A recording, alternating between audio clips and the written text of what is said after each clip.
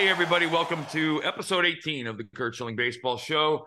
And the demand is overwhelming, and the you voices have been heard. So we will open this show with me telling the story of the 2004 Boston Red Sox wives' room altercation. So let me take you back in time. It is 2001. And I'm in Arizona, and we're in the postseason. And my wife had made purple headbands for all the wives to wear, just this kind of like their little unity thing. And if you remember 2001, for those of you old enough, one of the greatest World Series ever. We came back to beat the Yankees, yada yada. Fast forward to 2004, we are in the postseason, and once again, my wife made headbands and red. They're scarves basically, and she had made them for the Red Sox wives, and we beat the Angels, and we went to the Yankee series, and she wasn't his wife at the time.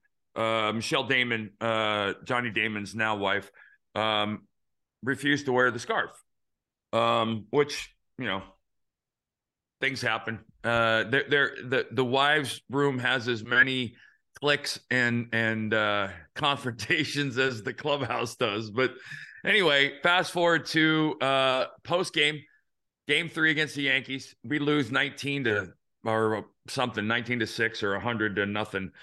And my wife is sitting in the wives' lounge, and Michelle walks in and throws the scarf like on my wife's lap and goes, "A lot of good these things did us."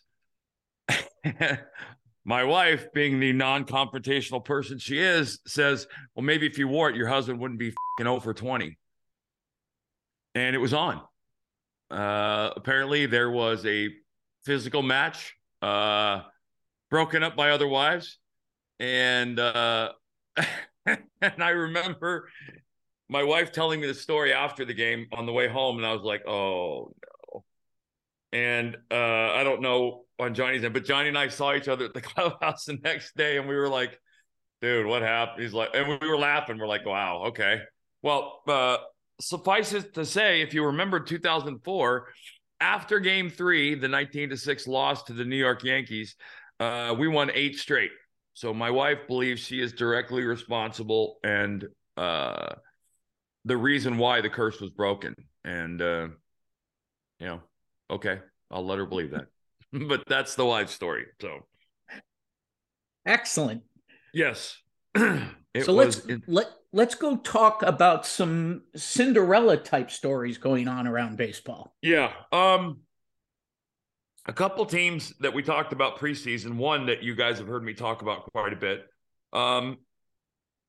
is the Orioles. They're 7 straight wins, 10 of their last 12. A kid who I talked about before the season as the possible rookie of the year, Grayson Rodriguez.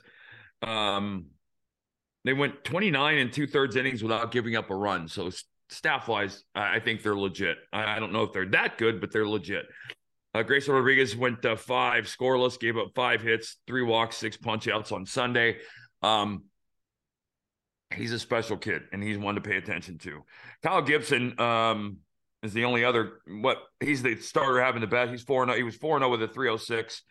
Rest of the starters are 2-3. They're running. They're clearly taking advantage of this new rule. They second in the league with 25 stolen bases. Jorge Mateo leads them. Ryan Mountcastle, 6 homers, 20 RBIs.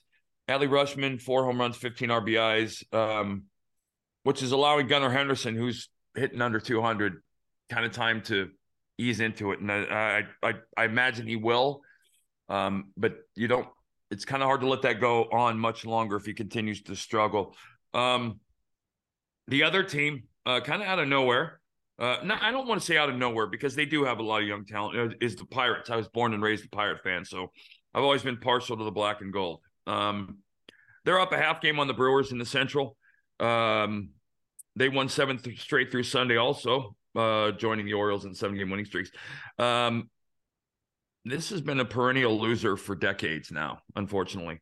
Since the 70s and the early 90s, they've never actually been anything. A lot of positive stuff happening after one of the game's brightest stars, Oneil Cruz, is out breaking his ankle, and probably, I don't imagine will be back this year. Andrew McCutchen at 36 is back. I think back home in where he belongs, hitting 275 with 4 homers and 9 ribbies. Brian Reynolds is hitting 295 with 5 homers and 18 RBIs. They're just playing good baseball. There's no and I know that sounds generic, but there's no stat to look at that says, oh my gosh. I also think it's a little early to get carried away. Both these teams are doing well. I think they're going to both benefit from the balanced schedule immensely, as will any other. I think the balanced schedule is going to benefit almost everybody. I think it's going to benefit the really good teams a lot. I think it's going to benefit the teams we question as well, because everybody's going to get to play the really bad teams the same amount of times. And they Kurt, don't have to. Talk to me a little bit about the veteran leadership of like McCutchen coming back to the Buccos and what that means to a team like this. So you see it in other leagues, and it manifests itself, I think, in early season confidence. Coming out of April, if the Pirates come out of April in first place, or the Orioles come out of April, in first place or close, it's not about them believing they're better than everybody else or better. It's about them believing they're showing up at the park every day with a chance to win. And a guy like McCutchen is crucial for that. You heard me talk about, and Dave Hollins talk about Darren Dalton. That guy in the clubhouse that can keep an even keel, not get caught up in the media, and not get caught up in the dumb stuff, and just keep the team focused on being on the field. I think that's very much in the manager's office as well, just keeping the team focused. But you got to have some personalities in the clubhouse, given the amount of time that these guys spend together, who keeps it light, keeps it fun, keeps it focused, because you're talking about two franchises full of players who really don't know how to win at the big league level, or have never won at the big league level for the most part. And it's different. Winning at the big league level and being confident is different than any place else. So that's, to me, that's more of, those guys prevent the long downside, or the long losing streak. A guy like McCutchen, he isn't the all-star he once was. But the fact of the matter is, he's the kind of guy who comfortably will walk into a 3-game losing streak and say, okay, I gotta get after a little bit tonight and have a night, pick us up a little bit. And whereas other guys don't realize that's needed, or young guys don't think they can do that. And so that's where that happens in the clubhouse. Strikeout rates, guys.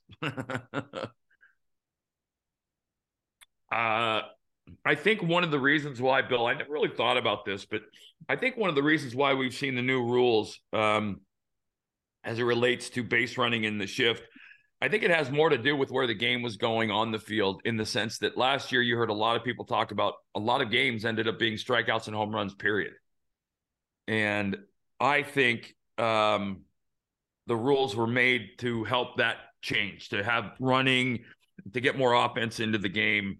But I don't know that that's going to change the strikeout rates, because I think what's being taught, and I think if you talk to a lot of hitters, the Wade Boggs, or the guys who were natural, pure, good hitters and good hitting instructors, this new swing up mentality, I think they think is a bunch of bullshit.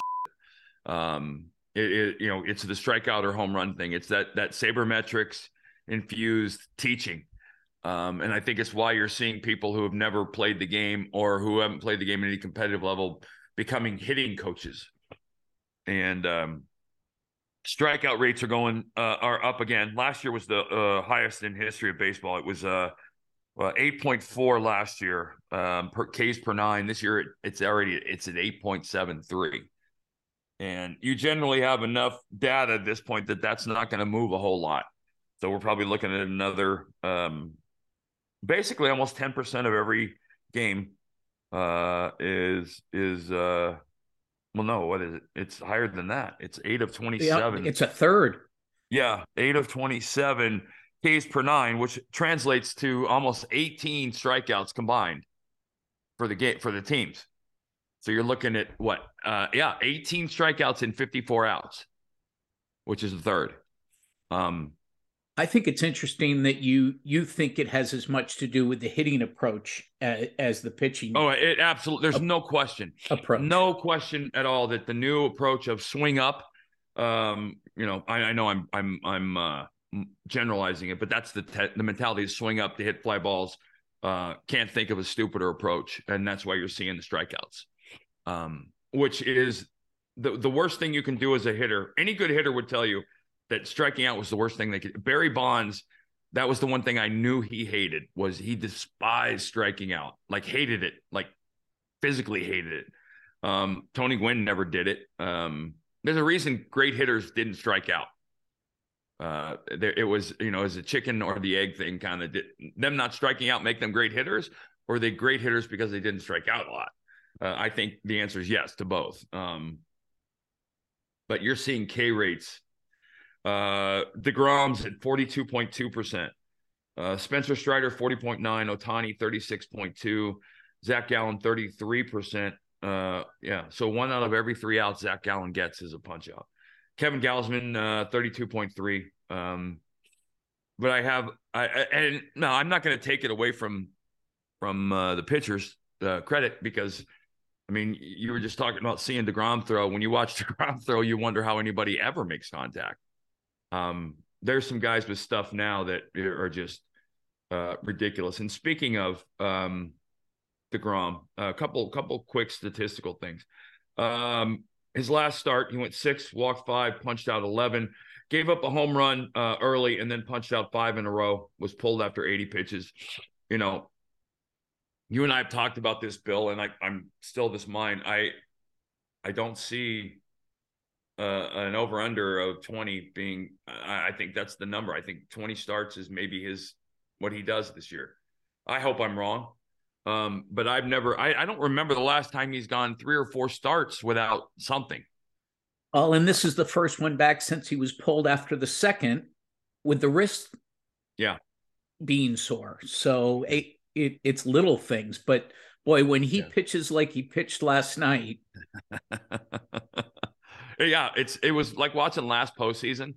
I remember watching DeGrom pitch and everybody else, and it was just so different. DeGrom's a pitcher. He's an artist. He's moving the ball left and right on the corners and all this other stuff where other guys were just brain dead heaving a lot.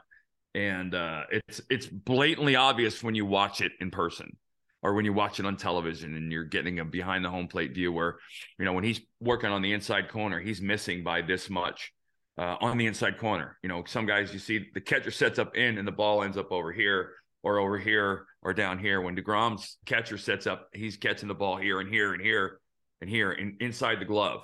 And that's with the 100-mile-an-hour fastball. That's just ridiculous. Speaking of ridiculous, and he seems to be, we might just start having a little segment for him in the show.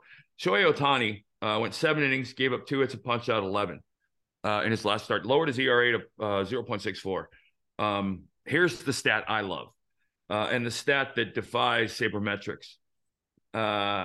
Hitters facing Ohtani for the 3rd time through the order. So this is going to be guys in the 7th and later for the most part. They are 0 for 24 with 15 punchouts and 2 walks. Now, the basis of sabermetrics and the reason why their pitchers are managed the way they are is because when you look at opponents' average against and you look at OPS against, those numbers tend to generally get higher as the number of at-bats versus a specific pitcher go up. And it kind of makes sense. But it's also, it was always the challenge, right? For me as a starter, I'm not facing a guy like Derek Jeter in the first inning thinking about getting him out in the first inning. I'm thinking about how I need to get Derek Jeter out 3 or 4 times tonight and how I can use that first at-bat to set up the pitch sequence for the 2nd, 3rd, and 4th at-bats. You have to have a lot of confidence to have that approach, but you also have to have good stuff. And Ohtani clearly, that's just a ridiculous stat. So he hasn't given up a hit to any hitter facing him for the third time in a game. Well, and that's one of the managing decisions that has come into the game that I don't necessarily like as much. I used to love watching pitchers get into the later innings and be forced to go against hitters that they'd seen already a couple of times. And well, now, yeah, you're right. The new, and Bill's referring to the situation now where a team like the Tampa Rays does not allow their starting pitcher to see the lineup for the third time. And you're seeing it happen a lot of times with, it doesn't matter what the numbers are, what the stats are, they're out. And that's going to end up costing baseball money, because it's going to hurt more pitchers, and you're going to see bullpens taxed more to a degree that they've never been before. And those innings are going to continue to rise. Couple quick hits. I don't know if you saw it. Fernando Tatis came back to the lineup in San Diego and homered in his third game back. First homer since 2021. They aren't off to a great start. But I certainly expect them to be right in the thick of things. Well, you have to be with that lineup. Right. They're healthy. They're going to be fine. I would say this to Padre fans. Top five managers in the game. One of them is in San Diego. Bob Melvin is far and away one of the premier managers, coaches. I guess I should say it like this. Managers, coaches, players, because he caught for me, he coached me, and in some ways managed me during my career. He was the first catcher I threw to in the big leagues. After Mickey Tettleton, that in 1988, he coached in Arizona, and he was a manager then.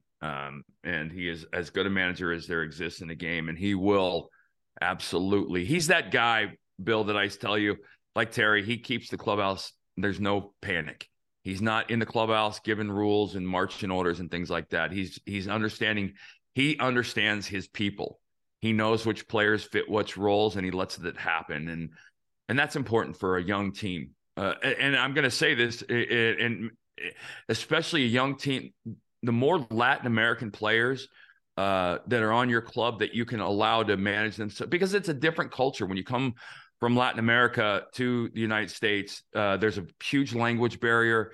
A lot of Latin players are not secluded, but in clubhouses because of the language barrier. And it's not a racial thing or anything by any stretch. It's just a language barrier. And you'll see in clubhouses, players of different racial backgrounds will tend to segregate into their own segments because that's the people they're comfortable talking to. In a good clubhouse, that stuff breaks down and everybody is everybody. And you've got Machado, you've got Tatis, you've got all these guys, and you've also got a very Mexican-American culture in San Diego, which is not a bad thing. That's a very and I think the Dodgers have the Padres and the Dodgers have always been a very big part of the Mexican-American community in a good way. And, going back to Fernando Mania in 1980. But that's part of managing, is understanding the culture in your clubhouse and allowing that to flourish when it's positive. And I think they'll be fine. I really do. I'm not worried about them. Also not worried about the Rays, who are 13-0 at home. And I believe this is a record, right? They've homered in their first 22 games, which is a Major League Baseball record. As of the show taping, they're 19-3. They're real. And it's funny, Bill, the only people I ever see bitching about stuff like this are Yankee fans. Yankee fans are griping because Tampa Bay's played a horrible schedule and they played bad teams. And my response is, well, they've played bad teams and done exactly what really good teams do to bad teams, which is pummel them by a wide margin. If they were escaping with extra inning wins and 2-1 wins and 2-0 and 1-0 wins, you'd be wondering, but they're not. Their run differentials through the roof. They're as advertised. And the AL East, I'm having a hard time, Bill, seeing a more competitive division than the AL East this year. I really do believe Baltimore's for real. And I think you're looking at Baltimore, Toronto, the Yankees. I don't believe the Red Sox are a team that's in the mix. But Baltimore, the Yankees, Toronto. Who am I missing? The Red Sox? Yankees. Oh, yeah, Yankees, the Yankees, Toronto, yeah. Baltimore. Yeah, Yeah. the Yankees. Yeah, so 4 of those teams I think are legit. I think you could almost see, based on the way the playoff format's changing, you could potentially see 4 teams from the AL East in the postseason. And Well, imagine if I'd have told you this at the start of the season and predicted at the end of April, this is the way it's going to be. But the best 5 records in Major League Baseball right now are the Rays at 19-3, the Pirates at 16-7, Milwaukee at 15-7, and Baltimore and Texas both at 14-7. yeah, I would have only said, yeah, the Rays wouldn't surprise me. I liked the Orioles before the season, but I didn't, I didn't see this kind of a start. The Rangers, I think that the Rangers were a team that you thought was going to be good, but you had to wait and see, right? I mean, adding DeGrom to the massive contracts they gave last year doesn't do anything if DeGrom's not pitching. But yeah, I mean, I think that the rule change, I think if you look at Major League Baseball, they're going to tip their cap and say thank you for making rule changes to help other teams compete. I'm not sure if that's the reason why, but I do know that Baltimore, and we talked about this, Baltimore and Tampa are player development hubs. I think none of those shock me. And again, Bill, we talked before the season, I've loved the Orioles. I think they're incredibly talented. I think probably one of the most surprising starts for me has been the Cardinals. Yeah. I expected them to be a lot better than they are right now. And I expect them to turn it around and be good, because I do think that they're a solid team with a lot of talent, and Walker's legit and all the things that go with that. But they've kind of caught me off guard a little bit. I didn't expect them to struggle like this out of the gate. But again, this is I told you this last week. This is April, and the goal is to end April not buried. Don't be in Tampa's division and be 3-17 because your season's over. A team that starts out 17-3 makes it harder on the other teams. As long as you don't go in the tank or toilet for April, you can recover from most anything. And that's the goal, is to get out of April healthy and not be 10 games back. And if you're both of those things, then the season can be what it is and whatever you want it to be. It's just a matter of righting the ship. But I think the Cardinals are really going to benefit from Adam Wainwright coming back, and he's close. Yeah. So yeah, and maybe not because Adam Wainwright is Shohei Ohtani, but maybe because I can tell you this, there's some guys on the mound create a different energy on the field. And I think he's still that guy with St. Louis. I think that, the guys playing behind him have so much respect for him that there's an effort level they can get to that they might not be able to push themselves otherwise. But I expect them to do what they're doing. Craig Counsell in Milwaukee is a very, very good manager, and I fully expect if they stay healthy, because remember they're down a couple arms. Yeah. And not marginal arms either. So I'll be curious to see how that is. And you know what? I'm wondering who Christian Yelich is. Is he the MVP player, or is he the guy? What guy is he? Because I want to believe that even though he looks like Pete Davidson, I want to believe that he's the MVP guy. And if he is, I want to see that guy, because that guy was fun to watch. So very fun to watch. All right, so you got Kurt, the live story. I love the live story. And do we have a tease of another story we're going to do in the future, or are you just gonna... I've got so many. I can tell the story of the night Scott Rowland almost died. And it's funny. Excellent. So, yeah. Well, that's our tease for the next show. The Scott Rowland almost dying story. And by say almost died, I mean one by a hand almost died in a major league ballpark after hours. So there you go. Outkick.com, guys. Check it out. On the upper right-hand side is the shows tab. Click on shows. Go to the Curt Schilling Show. Subscribe. Spotify as well. And check us out every Tuesday and Friday. I'm Curt Schilling. He's Bill Graff. We'll be back at the end of the week. Take care, guys.